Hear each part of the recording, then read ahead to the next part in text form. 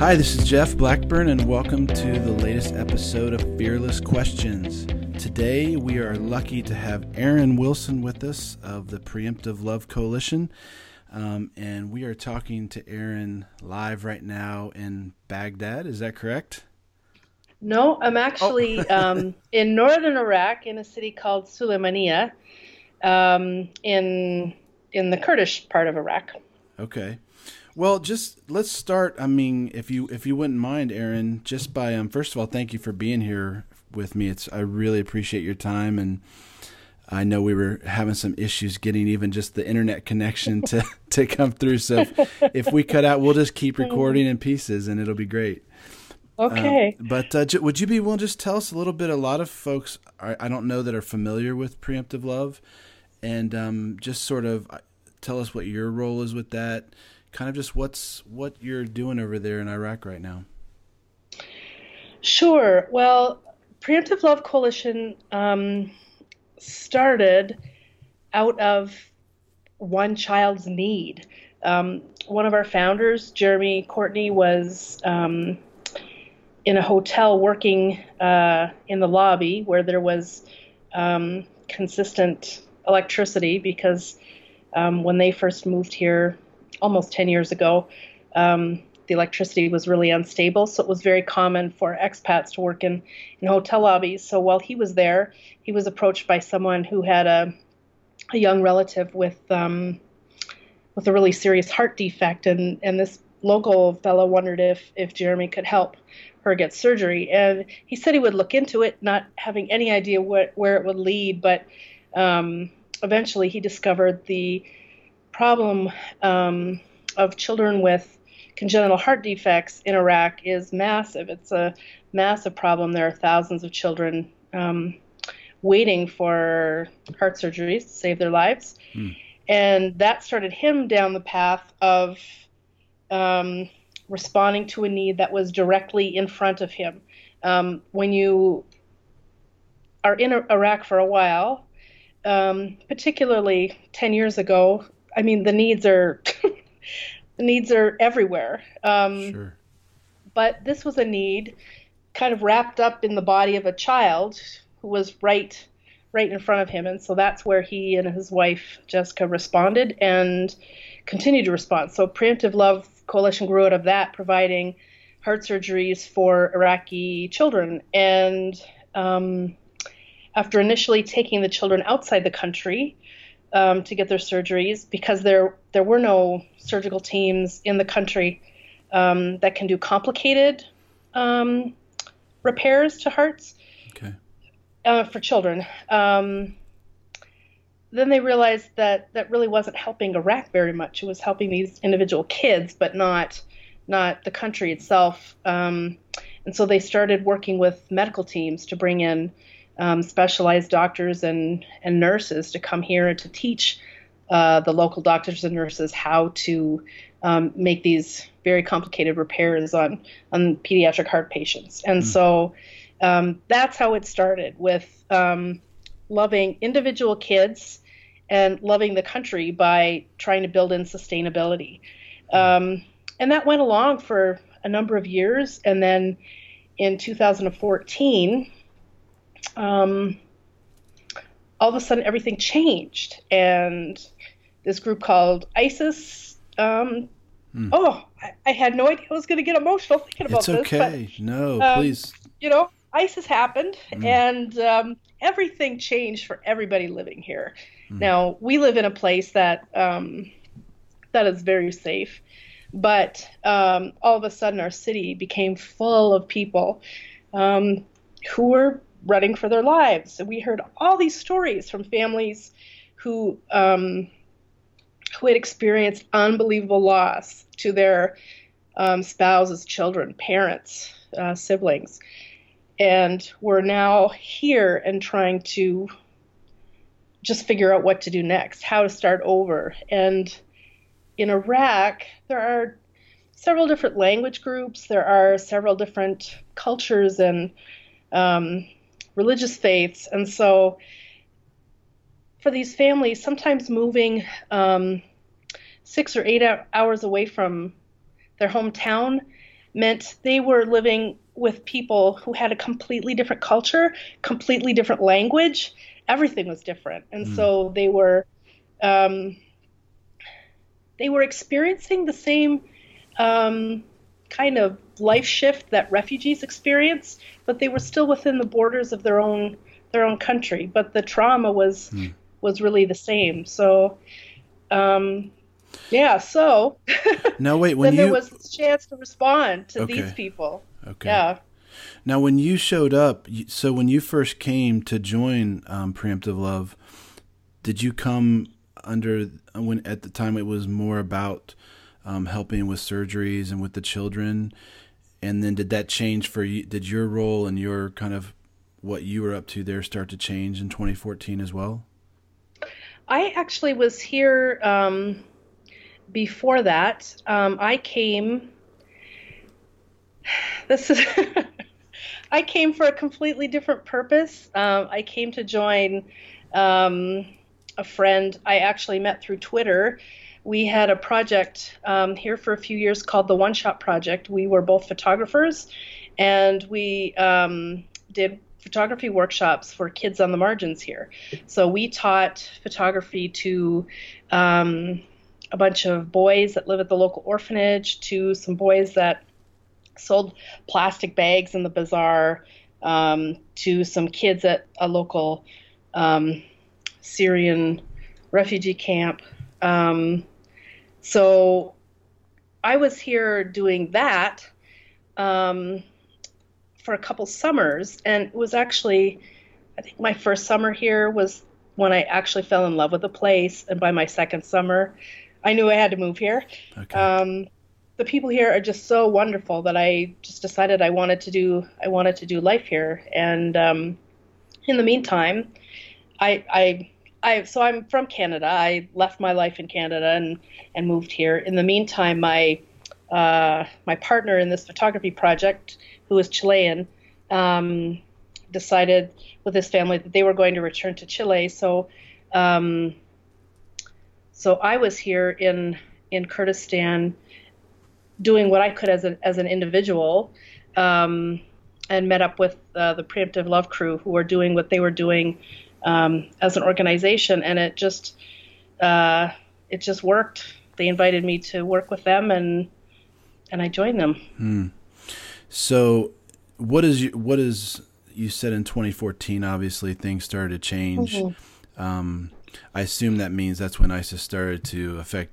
I mean, I think that was going on probably before, but it started to affect you guys. Yeah. And then, how did that change what your role is now? I know what did you come in as, and what have you kind of been seeing while you've been there? Well, I'm a communications officer for Preemptive Love, which is kind of a fancy title for writer photographer. Okay. So I get to spend time with people that we serve and document what's going on. And so I've spent time um, in Libya, in the operating room of a hospital, in the ICU, with children who get their life-saving heart surgeries, with the doctors and the nurses who are teaching, and the locals who are learning, and the parents who are totally over the moon that they get to take Mm. healthy kids home with them. Yeah. It really doesn't get any better than that. Oh my goodness. I So. get to sit in tents and containers with Yazidi families here who have started life over, and um, some of the families I know best, we've helped start small businesses. So not only um, are they safe, but they're on their way to um, really having an income that sustains their family, which is pretty amazing for people who really had to start from absolute scratch not very long ago. Mm. So they're making, if you look at our website and find sisterhood soap or kinsman soap, those are being made by displaced men and women who are absolutely amazing, amazing at what they do. Mm. Um, And that can all they're be making found at preemptivelovecoalition.org. Oh, this is terrible for a communication officer, but That's I actually okay. have to look. That's Cut this okay. part out. No. We can put it in the show It's notes just later. It's it's just preemptivelove.org. okay. Preemptivelove.org. Yes.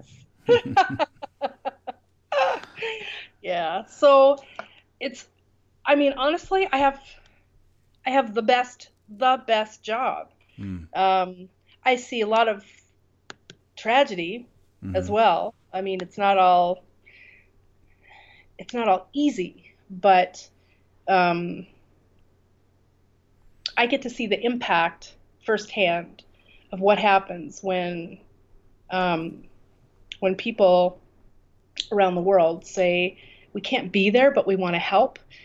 When they get in touch with us, and we're able to put their donations like directly in the hands of people who need it.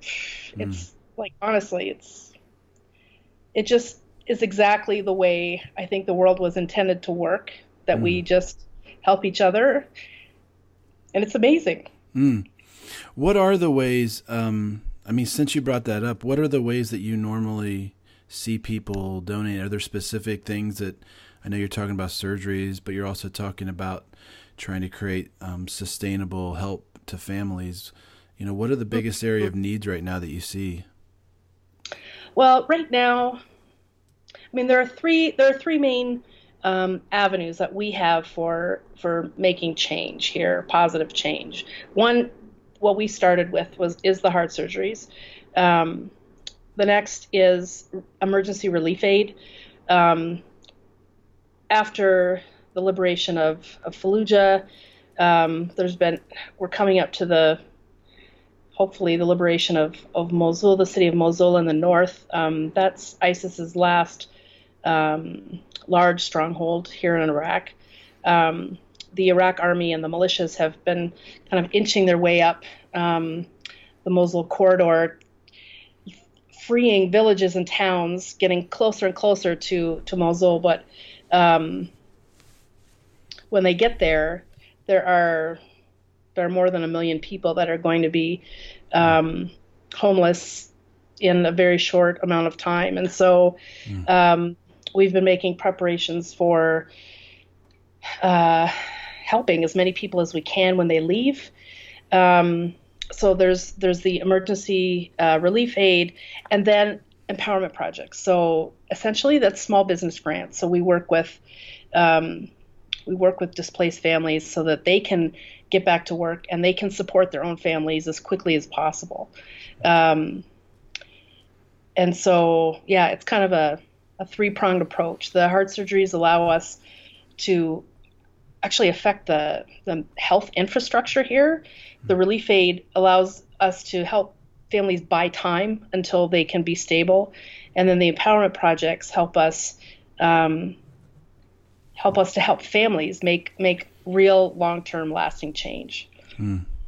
Now, when it comes to your guys' ability to help, is that helped or slowed down by government, or is the local government and the infrastructure even in a place to? I mean, when you talk about 1 million people potentially, kind of coming into a city, that's a pretty big impact, I would think. I mean, wonder how that. Well, and there are already millions of refugees and displaced families here in a country that's facing, well, they've been in the middle of a financial crisis for a few years. Like they do not have the financial resources or the infrastructure to deal with this chaos. They absolutely don't have it.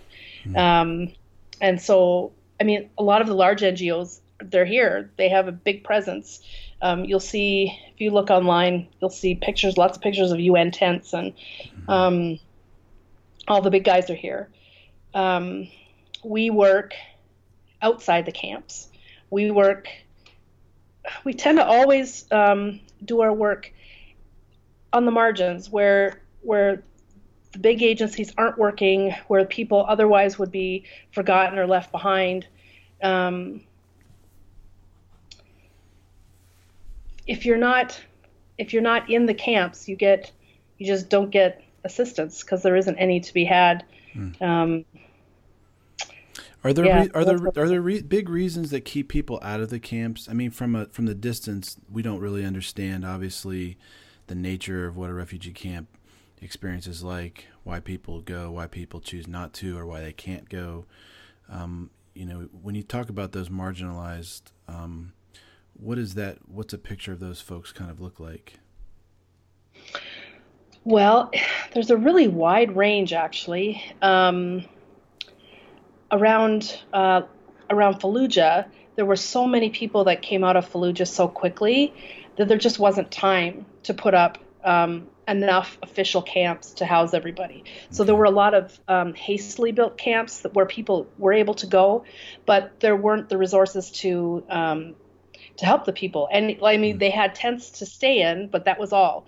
And they're in the middle of nowhere with no access to food or water or toilets or anything like that. So that is where we were able to step in and provide those very, very basic needs. In other situations, I mean, not all camps are great places to be. Okay. Sometimes there are religious differences, so you might have a large population of one religious group and a small population of another, and it just might not feel comfortable for the minority group there. Sure. In some camps, you have situations where it's just not safe for women there, particularly at night. You have a whole variety of situations. Okay. Yeah. Okay. And then, when I first heard of you, in following along with the Preemptive Love website, and I had seen an article posted about a 15-year-old boy named Hussein that you had written, or that I ended up writing an article based off of your work that I'd followed up with you on, where Hussein was, at least here in the West, it was like, hey, we've stopped this would-be ISIS child bomber, and then you really helped us understand that the story is much more complicated than that, and the courage of a 15-year-old boy that is raised in a tough situation and is trying to make hard choices, and how do you make the right choice? And are you able to kind of, I don't know if you remember all the details of the story. I know it's been a number of weeks now, but have you heard anything else? Or some of our listeners may not have even heard the story, so if you can even just kind of give us a quick overview. No, we haven't heard any further from him, and the likelihood is that we won't. Hussein was taken into custody. I mean, of course, he was taken into custody by the local. I don't even know how to say it. Local law enforcement, but it was pretty much every branch of every department that was interested in Hussein. He was a displaced kid himself. His family had been displaced. This is a very complicated story, nuanced story, as are most of the stories here.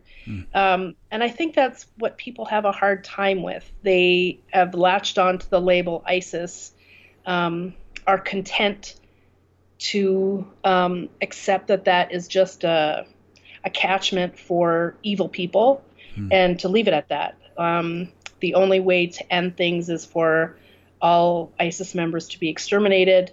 Some, I hear it in the media sometimes, have suggested that all their families should be exterminated. That is one way to approach the situation, but it's not a way that is going to actually bring an end to what's happening. Most of the people who join ISIS have a story behind why they joined. Most of them did not join because they are religious zealots. Most of them did not join because they wanted to kill people. Mm-hmm. For many, it's led to that, but that's not why they joined. And so, in Hussein's case, as a boy, his father put him into an ISIS training camp, and so he was trained all day, every day, how to kill, how to hate. And so at this point, when he was captured, he had a suicide vest strapped to him. He was sent to a particular part of the city to blow himself up and take out a neighborhood with him. And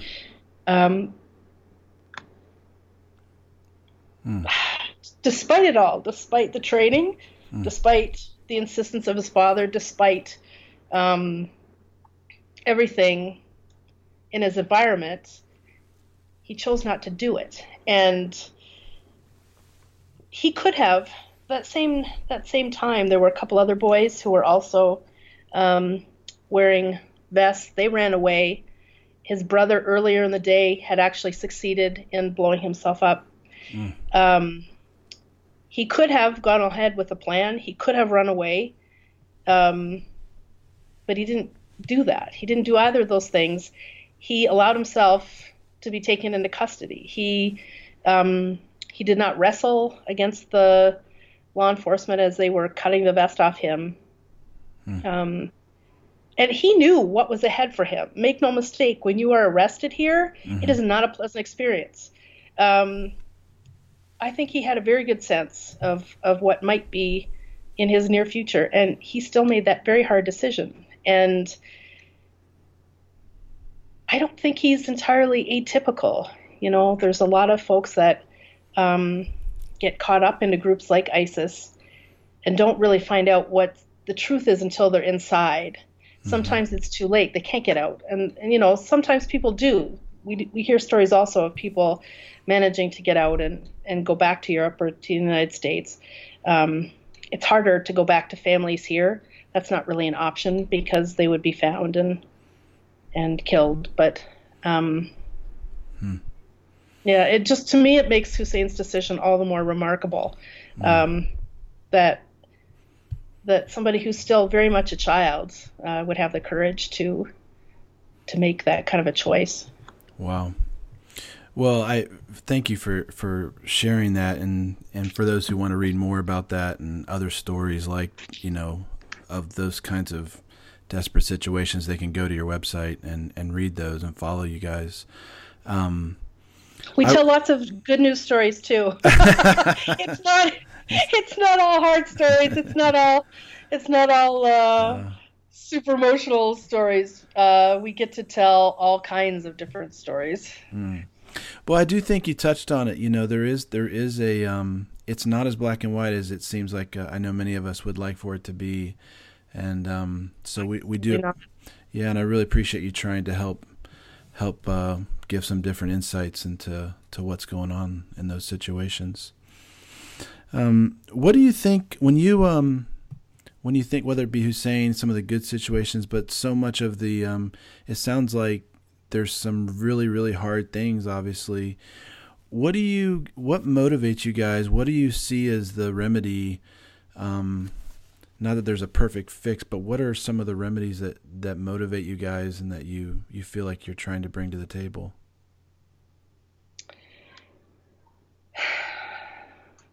Choosing to love. I mean, we are kind of, our catchphrase is love anyway. And that's really what it comes down to.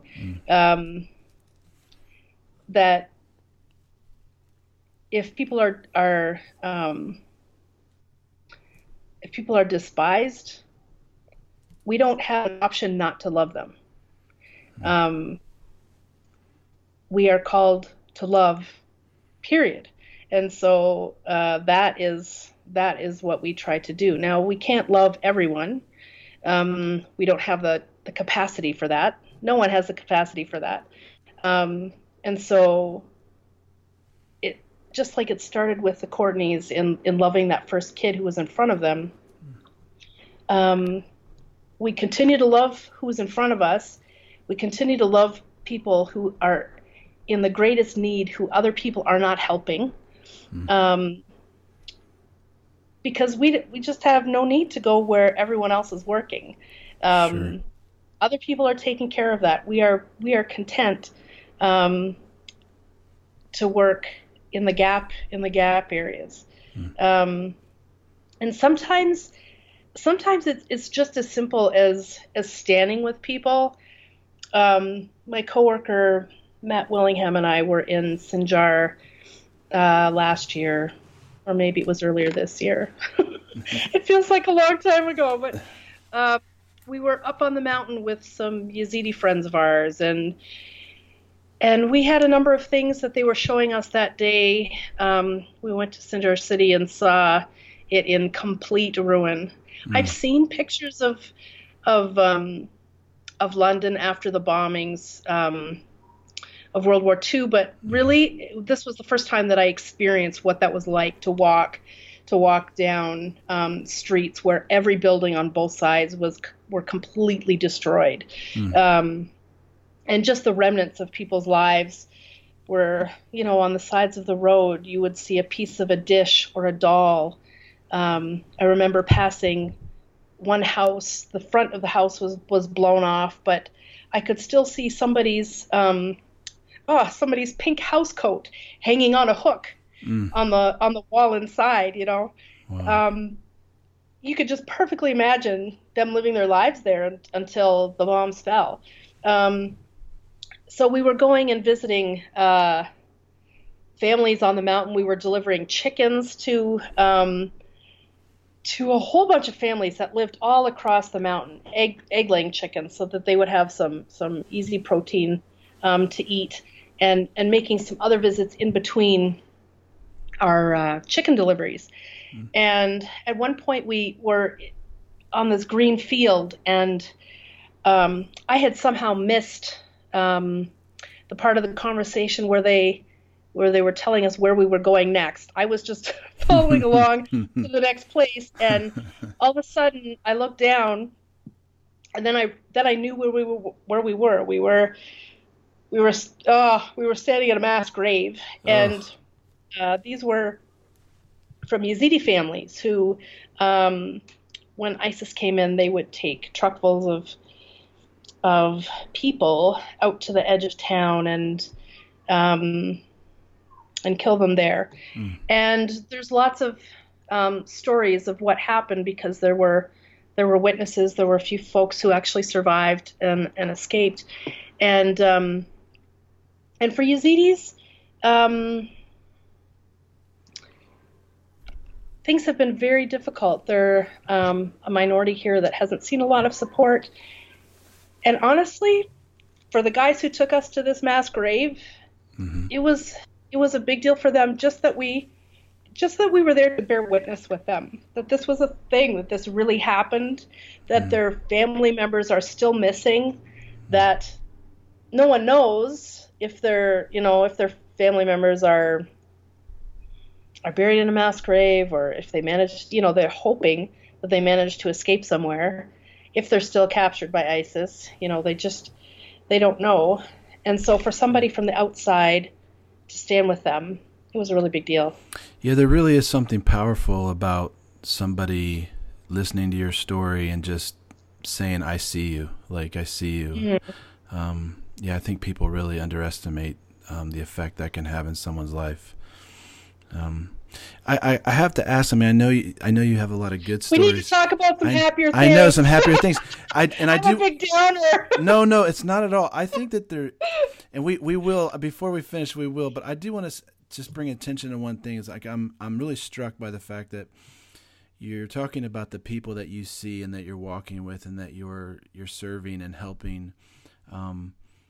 But I also felt like I heard you say that there's real. Is it fair to say that there's real evil that you guys are facing as well, that you have faced? Is that, you don't have to expand on it too much, but I'm wondering if you have that sensation or if it doesn't come off that way, or.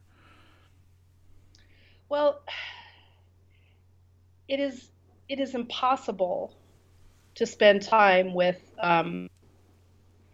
Yazidi women who were captured and used as sex slaves, and not say that you have seen the effects of absolute evil. Absolutely. Um, what those women have experienced, and there are still more than 3,000 women that are still missing. Mm-hmm. Yeah, so they are experiencing what can only be described as evil.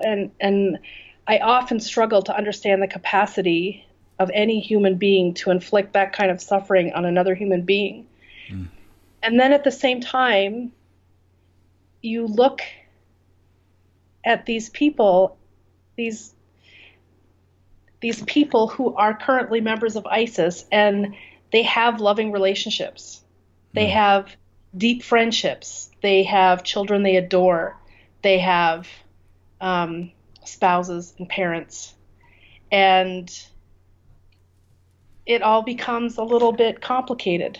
That people who have the capacity to inflict great pain also have the capacity for great love. And it kind of reminds you that the same is true for all of us, that it's not easy to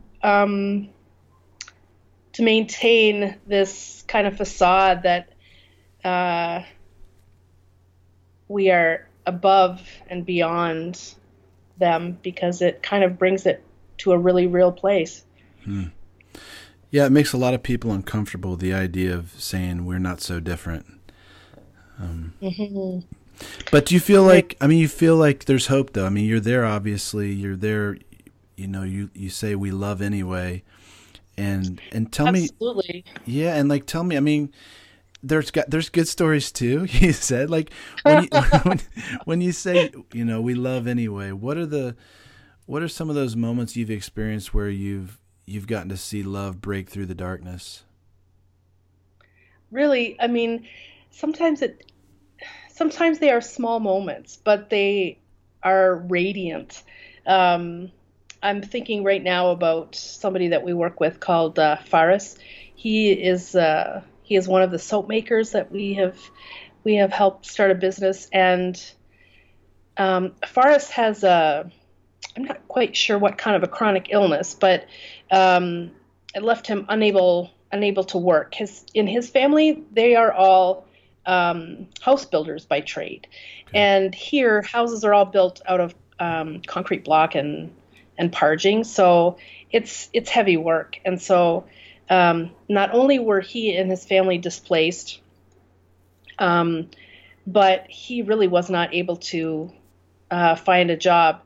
Although I have to say, jobs became incredibly hard to come by because the economy is terrible, and there were so many displaced families that came all at the same time. There just were not even jobs to be found. And so here Forrest had this family to take care of. And when we offered him the opportunity to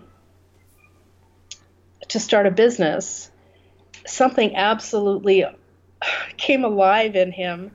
And he... his whole little community has been transformed. He is an absolutely successful soap maker. He is taking care of his family. He's sharing with his community. He has bought a vehicle for his family so that they can get around easier. Right away, he began investing his profits into other little agricultural ventures that would help him teach his children how to work hard and how to provide. So they have beehives. They're raising chickens. So they get the eggs, but they also, his boys get the chance to learn how to work and how to look after creatures and how to be part of a family. And so beautiful. It's been amazing. It is so beautiful. Yeah. It is so beautiful. I'm terrified of the bees, but it's still beautiful to hear about. Well, I've never seen him with a sting, so somehow he manages okay. Oh boy. I guess the beautiful thing is with Faris is that we know he's just at the beginning of things. Yeah. He thought, even before he was displaced, he thought his life, was kind of ending because he wasn't able to work. And now he's in a position where he knows his life is just beginning. And that's just amazing. It's amazing. So good. Yeah. Well, Erin, let me just ask you this: what do you wish if you could talk to people back in the West? I mean, your view of the world has probably shifted some. Sometimes it's a little more gray than it used to be. Maybe I'm guessing. What types of things or what types of questions do you wish people back in the West were asking, or things that you wish they understood a little bit better about what's going on over in the Middle East? Wow. One is that they absolutely can do something. Um, I think a lot of folks see the news and feel helpless and kind of tune out. Mm-hmm.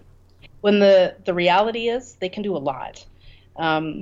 They can stay engaged with what's happening as much as they're able to. They can, I mean, certainly giving is important. Without financial giving, it's impossible to provide really tangible help for people here. Food and shelter and water, it all takes money.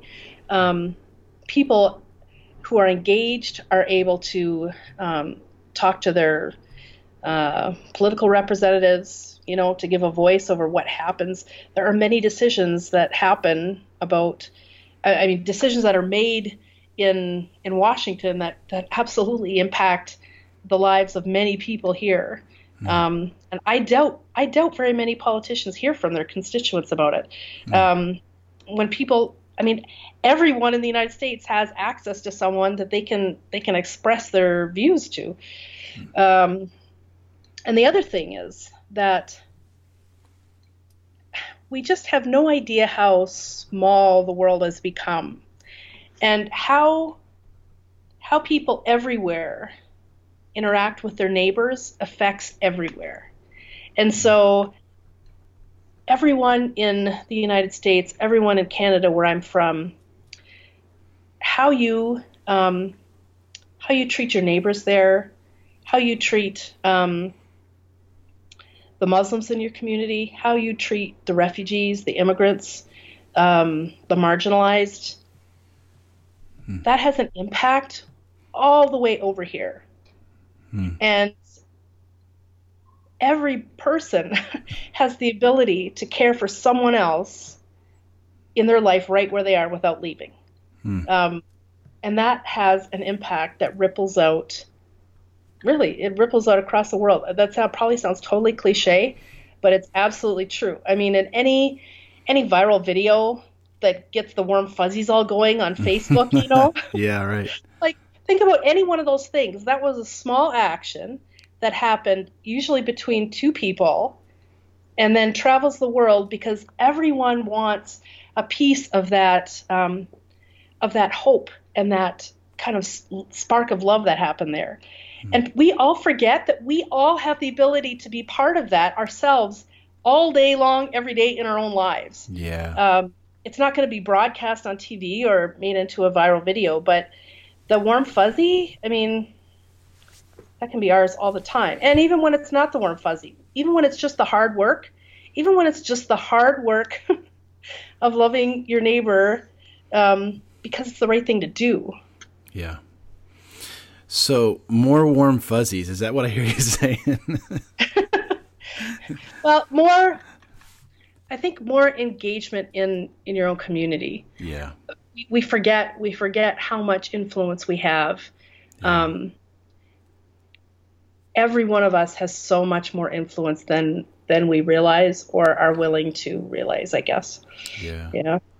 So that's so great. Some of these things you're saying, I'm just shaking my head in awe. Like, to embrace some of these truths it really would change the world, I think. Well, Erin, look, I'm so grateful for you spending the time to talk with me and share a little bit about what's going on in your life and what's going on there in Iraq, and then with the Preemptive Love Coalition and how some of us can consider being a part of what you guys are doing. We just appreciate your time, but we appreciate you and what you guys are doing so much. I'm just really grateful for you spending the time to have a talk here today. Well, I appreciate the chance to talk to you, Jeff. When are you coming over for a visit? As I told Erin as we were hanging up, you just never know when you'll feel the leading to go. You guys, such a cool time talking to Erin, but in the meantime, do yourself a favor and go follow the Preemptive Love Coalition on all the social medias. Their website is preemptivelove.org. You know, just in the last few days, they are in the middle of loving on the people that are in the midst of such tragedy and struggle still going on in Aleppo, Syria, and they are loving these people in just heroic ways. It's honestly just amazing. And so I really would encourage you to support them in any way you can. Like Erin mentioned, every little small thing that you do can really make a big difference. So check that stuff out. You guys, I think that's about it for this week. Blessings, my friends, and have a wonderful, freedom-filled day.